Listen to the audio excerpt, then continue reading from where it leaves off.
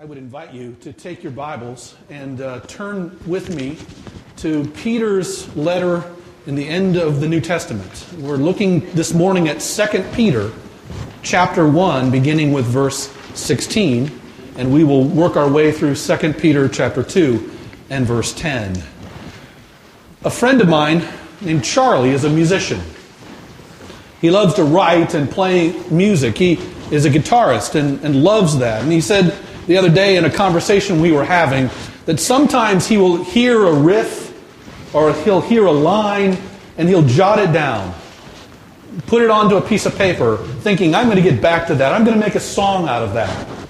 He told me I'm notorious for having slips of paper throughout my house and my car. And I look at it later on and say, I really have no idea what I was thinking when I wrote this down.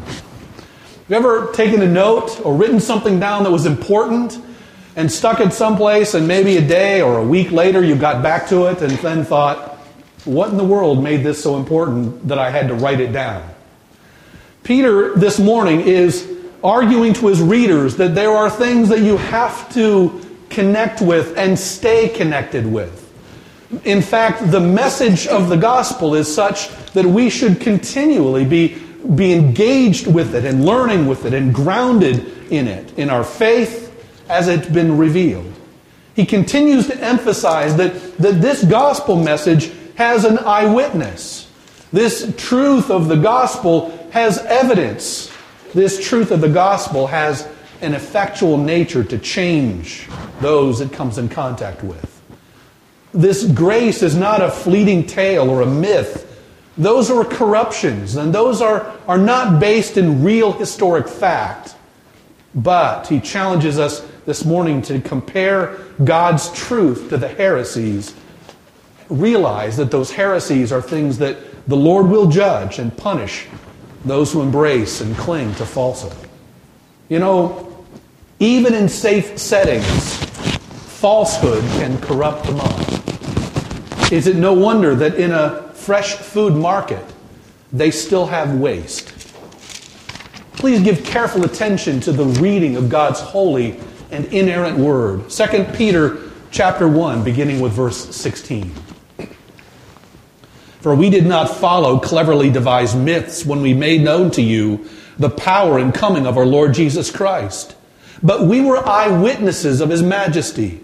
For when He received honor and glory from God the Father, and the voice was borne to Him by the majestic glory, this is my beloved Son, with whom I am well pleased.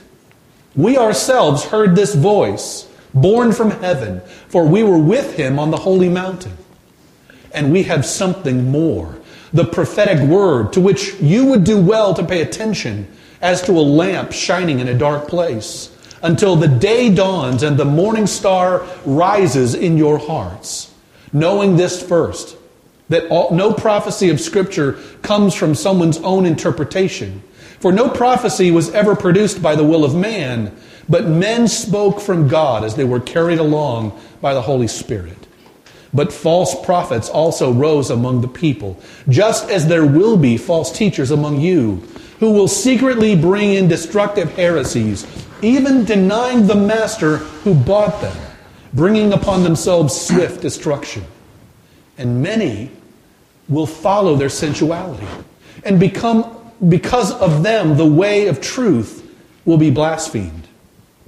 And in their greed, they will exploit you with false words. Their condemnation from long ago is not idle, and their destruction is not asleep.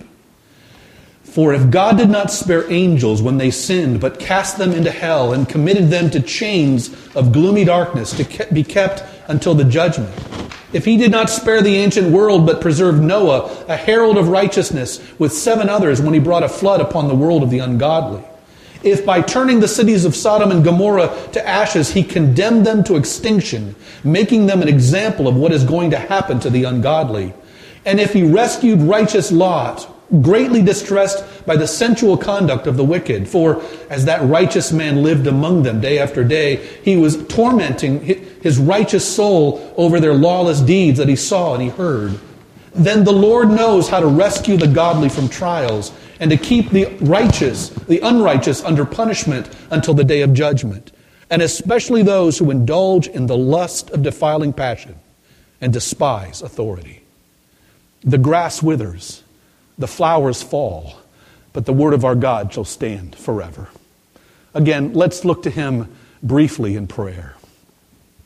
Lord, this morning I plead with you that you would guard our hearts and minds. Focus us upon your revelation. And Lord, may the words of my mouth and the thoughts and meditations of each of our hearts be pleasing in your sight. O Lord, our rock. O Lord, our Redeemer. For it's in the name of Christ Jesus that I pray. Amen. A pastor by the name of Stephen Blazinski starts every church membership class with a jar of beans on the table in front of the class. He asks the students to guess how many beans are in the jar. And then on a big pad of paper, he writes down everyone's answers. Then, next to those estimates, he asks them to make another list. And of that list, he asks them, what is your favorite song? When all these lists are complete, he then tells them the actual number of beans in the jar. Everyone, of course, looks at their own scrap of paper to see how many they had guessed, to see which one was closest. And he asked the whole class, which one is closest to being right? And they revealed that number, that person to them. Then he said, now, of the list of your favorite songs, which one of those is closest to being right?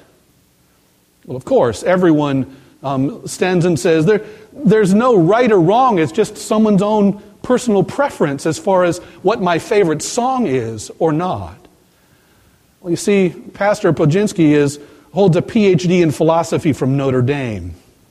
And at that point, he asks them, when you decide what to believe in your faith, is it more like guessing the number of beans in the jar or picking your favorite song? He says and reports, and he told this story to a friend, that almost to a person, they say, picking my faith is more like picking the song that's my favorite. Of course, his friend and the pastor were shocked at that. And then he says, well, do you allow them to become members in your church? Do you even take them any step further? The pastor smiled and said, not before I argue them out of it. Picking our favorite song might be different from you than it is for me. Our preferences, our background, our styles are completely different. And what you like is different from what I like. But whether the truths of Scripture are true or not, and whether I believe in Christ based upon historic evidence, upon revelation that God has given, is not based upon a whim of what I like or who I am or who you are. It's based upon historical evidentiary truth. That's what we base our faith on. Not what we like, not what we hope for. Peter again reminds us, truth matters. Therefore, we must know what we believe and why we believe it. Peter's story this morning, or in text this morning, begins with the appearance of Christ's glory. Peter has just said, I will do everything I can to make you remember. That was the last statements he made in the text I preached a couple of weeks ago. Whether it's in life or death, I want you to recall what you've been taught. But then he goes on to say, because what you've been taught is trustworthy. We didn't follow cleverly devised myths when we made known to you the power and coming of Christ. Our message is not grown out of a cleverly devised story. Now that's the same accusation that the church and that the Scriptures are receiving today. Isn't it ironic that there's not a whole lot of new challenge to the Word? Oh, that was just the disciples' experience. Skeptics say the disciples created a cleverly devised myth, that they fabricated something around this person of Jesus that seemed to make some sort of sense, and that's what we have today. And because it's been 2,000 years and entrenched in historic Christianity, that it must not be challengeable. That it must be challengeable. And yet Peter is saying the myth is not based in historic evidence. A myth doesn't have an anchor somewhere in history, but Christ was a real person We saw him. We witnessed him. This is not a myth because it's based on fact. What fact is that, you might ask? Verse 17, for when he received honor and glory from God the Father, the voice was borne to him by the majestic glory, this is my beloved Son, with whom I am well pleased. We were with him on the Mount of Transfiguration. We saw how he changed. Now it's interesting, Peter could have picked any number of accounts in Jesus' life. He could have chosen any number of things that would have been a challenge. In John chapter 7, verses 45 and 46, the temple guards are sent to arrest Jesus because he's making a nuisance of the temple worship. And yet when they come back to the Sanhedrin, their response is, no one ever spoke like this man before. No one's ever taught like him before. Matthew, Mark, and Luke tell the story of Jesus being asleep in the back of a boat. And the Sea of Galilee comes and a storm is whipped up. And all of the disciples are afraid in one sense or another. And yet when they wake Jesus up, he stands up and he tells the storm to stop and the water to be still. And to a person in that boat, their response was captured in Mark 4, verse 41. Who is this then, that even the wind and the sea obey him? Christ calls Peter. He then tells Peter to cast his nets into that same sea. And into those nets it seemed as if fish jumped in. Simon Peter had to call his friends and his co-workers, James and John, help me gather these nets in. And when Peter was done, when they pulled the fish onto the seashore, Peter jumped out and fell upon his knees and said to Jesus, depart from me, because I am a sinful man. Jesus was not like anyone else that they'd ever experienced. So when Jesus calls Peter, James, and John up onto that hill. And as they are talking, he is changed. You know the story of the Transfiguration. It is a marvelous account given to us in Matthew 17. Jesus is metamorphosized. He is transformed. The image of glory not only shines from him as a star that catches the light of the sun, it comes from within him. The very clothes that he was wearing became whiter than bleach. He showed the glory of God from within. The only point in Scripture that we also have that is when Moses wanted to see God's glory. God put him in the crest of a rock, and God passed in front of him and showed Moses the hind quarters of God. And when Moses came down to the people, he showed from the reflected light of God's glory so brightly that in Genesis it tells us they had to wear a veil to interact with the people. But this wasn't a reflection for Christ. This wasn't something coming from something else. This was Christ's glory. This was his deity. This was God in human form revealing himself to Peter, James, and John. Mark tells us they were so afraid, and I love Peter. He must have been a blumbering kind of guy. All of a sudden he's thinking, it's good for us to be here. I'm terrified. Lord, let's set up tents. We can stay here forever.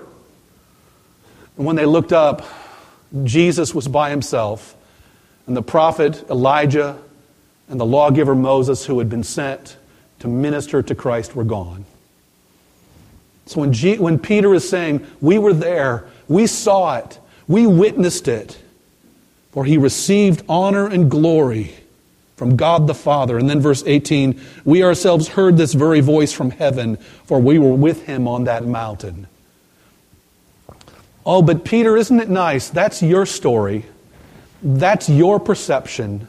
That's your subjective view. And if I were there, I probably would have seen something different, says the modern skeptic. It's all made up. It's all a myth.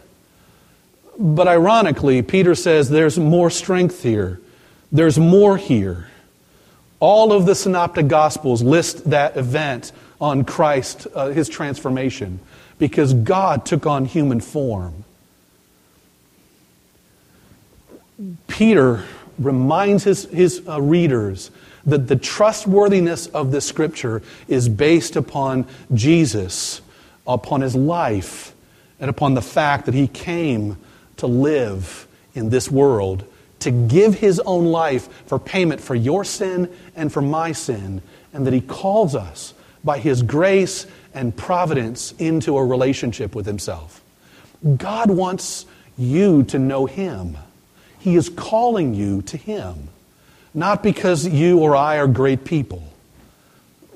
Not because we've done so much for him. But because he loves you. He created you.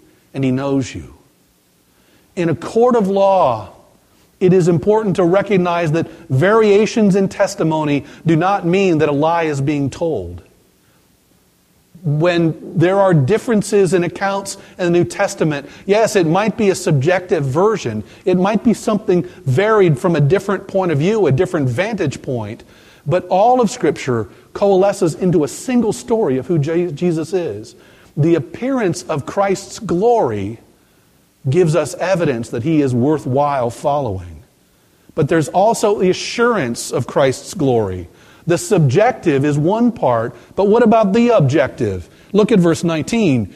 Peter says, we have something more sure. We have the prophetic word, to which you would do well to pay attention. We have this more confirmation because the prophecy of the Old Testament pointed to the work of Christ. And in every instance, in every case, that was fulfilled.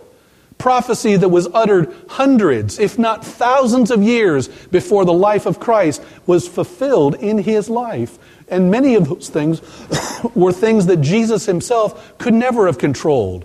Where he was born, where he died and was buried, the nature of who betrayed him.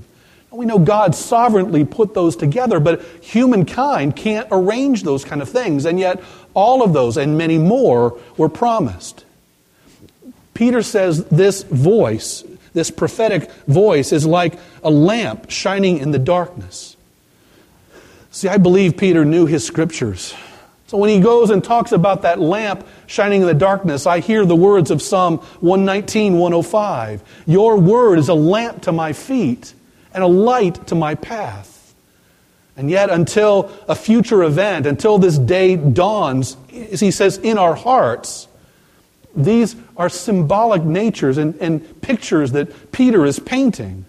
The day dawns, that the morning star rises. He's pulling from across the Scriptures to again show how all this prophetic word points to Christ. Hear the words from Numbers 24. There's a star that shall come out of Jacob, and a scepter shall rise out of Israel. In Romans chapter 13 and verse 12, the night is far gone, the day is at hand, so let us cast off works of darkness and put on the armor of light as the morning star arises. The writer of Hebrews chapter 10 and verse 24 says, not neglecting to meet together as is the habit of some, but engaging one another, and all the more as you see the day coming near. Finally, in Revelation 22 and verse 16, Jesus himself says, I, Jesus, have sent my angel to testify to you about these things.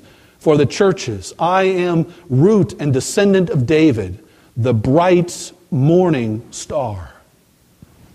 Peter is saying these prophetic words that you should pay attention to. They are a lamp shining in a dark place until the day dawns, and the morning star rises in your hearts. It's a glimpse. We could spend weeks delving into those. But Peter is saying all of the word, all of the prophecies point to one person and his work.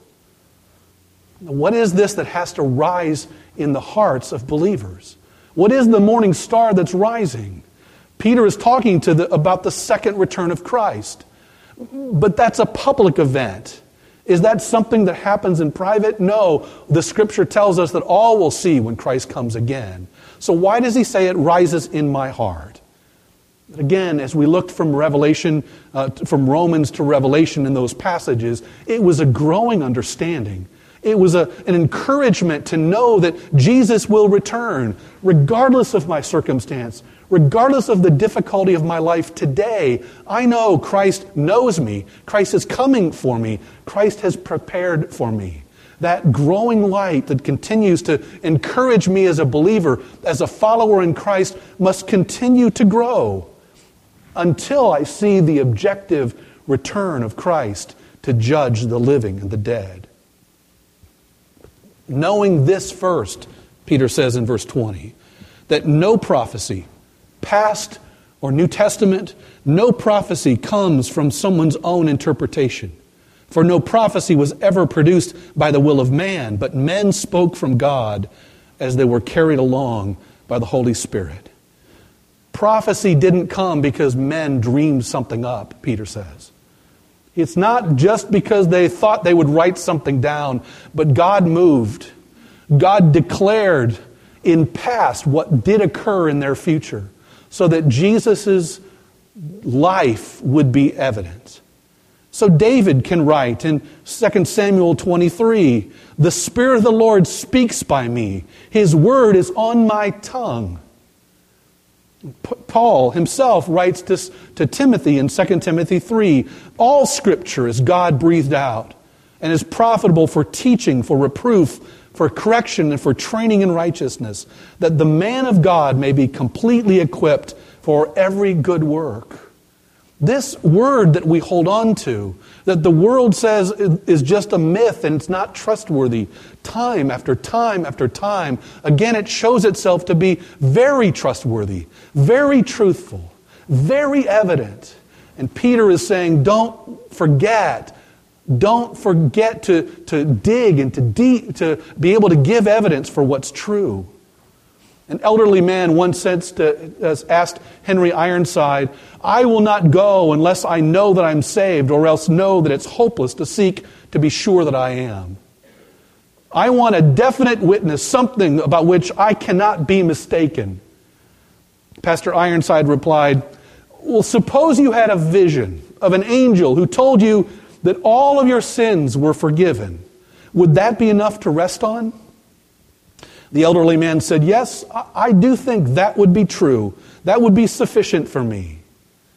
But then Ironside continued, and he said, "Well, suppose that on your deathbed, Satan himself came and said, 'I was that angel that was transformed to deceive you.' What would you say then?" Well, the man was speechless. But Ironside continued, and he told him, "God has given us something more dependable than the voice of an angel. He has given us His Son who died for our sins, and it testified in His own word that if we trust in Him, that our sins will be gone." Ironside read 1 John 5:13, "so that you may know that you have eternal life." Upon this, he said, "Is that not enough? God has written you a heavenly letter that is confirmed in the person and work of Jesus Christ. Is that not sufficient for you to know that you are in Christ and a believer?" That gave that man enough rest to be able to see that the future that was coming didn't have a darkness to it. But he could trust that Jesus was faithful, that God's revelation was true. Scripture regularly encouraged believers to search the Scriptures. We hear about the Bereans who were commended for their study of God's Word. But as Peter emphasizes that we cannot interpret Scripture in isolation for our own purposes, we also know that the church itself isn't the final authority, as the Catholic Church might say. So where's the balance? How am I supposed to know? There's a danger in extreme individualism, as well as an extreme authoritarianism. But consider the context of what Peter was saying.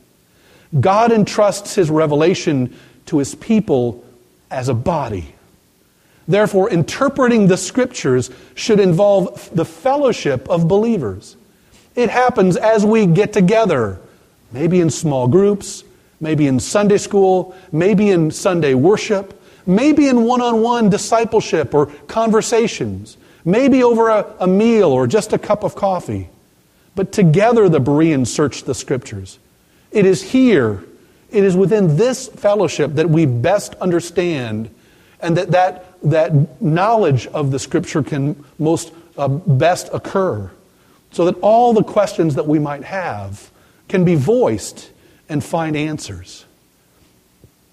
Because corruption will still find its way in. You heard that in the text this morning, chapter 2 and verse 1. But false teachers also arose among the people, among Israel, just as there will be false teachers among you. There were false prophets to the Old Testament Israel. They came up and they tried to redirect, to reinterpret, to change what God had declared.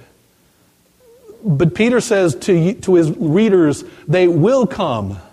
I think by implication, we can say that they have come and they're here today.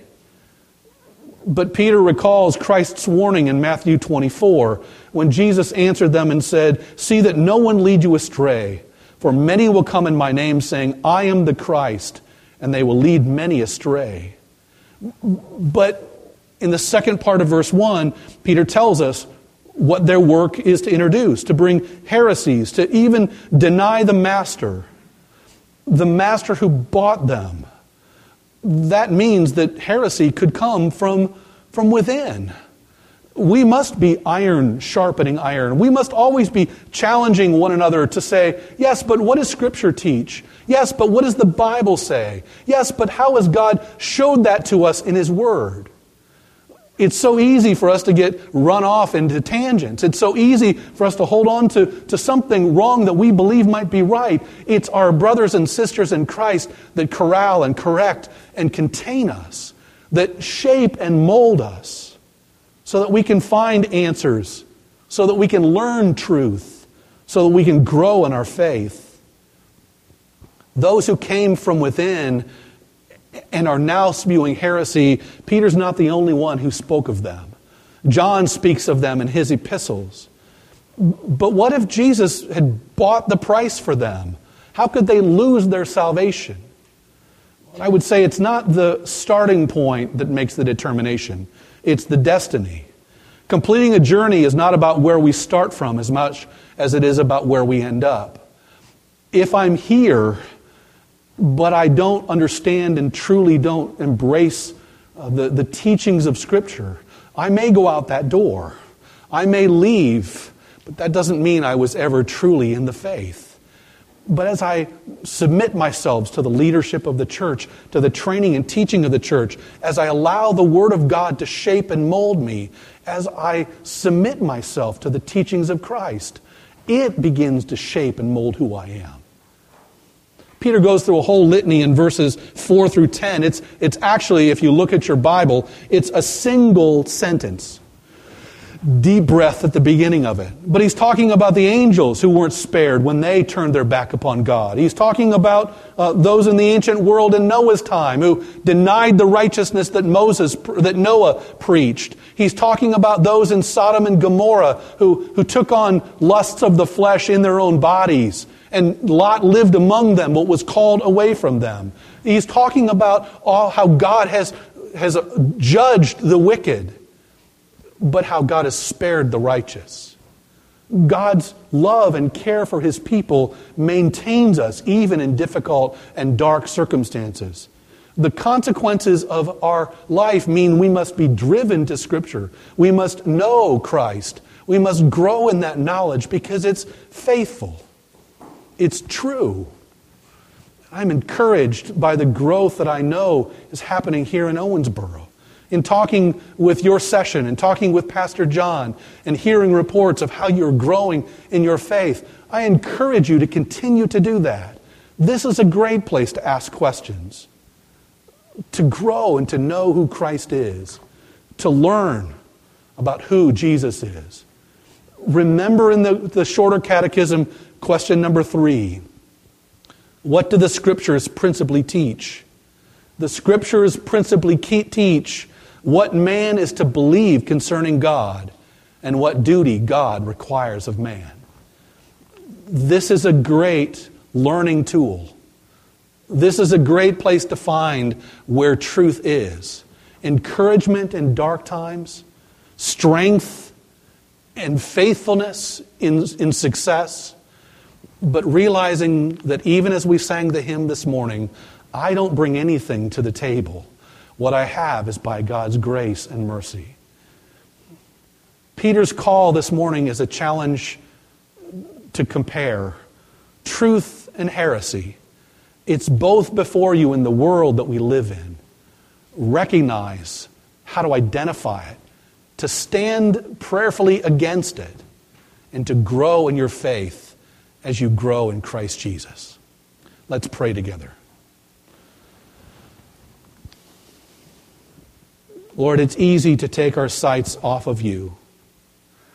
It's easy to get caught up in our day-to-day activities. But I pray that you would give us a hunger and a thirst for the righteousness that can only be found in your word. May we learn and grow. May we reflect you well, so that all of Owensboro would come and say, tell me about the Christ that you worship. Thank you for your word. In Jesus' name, amen.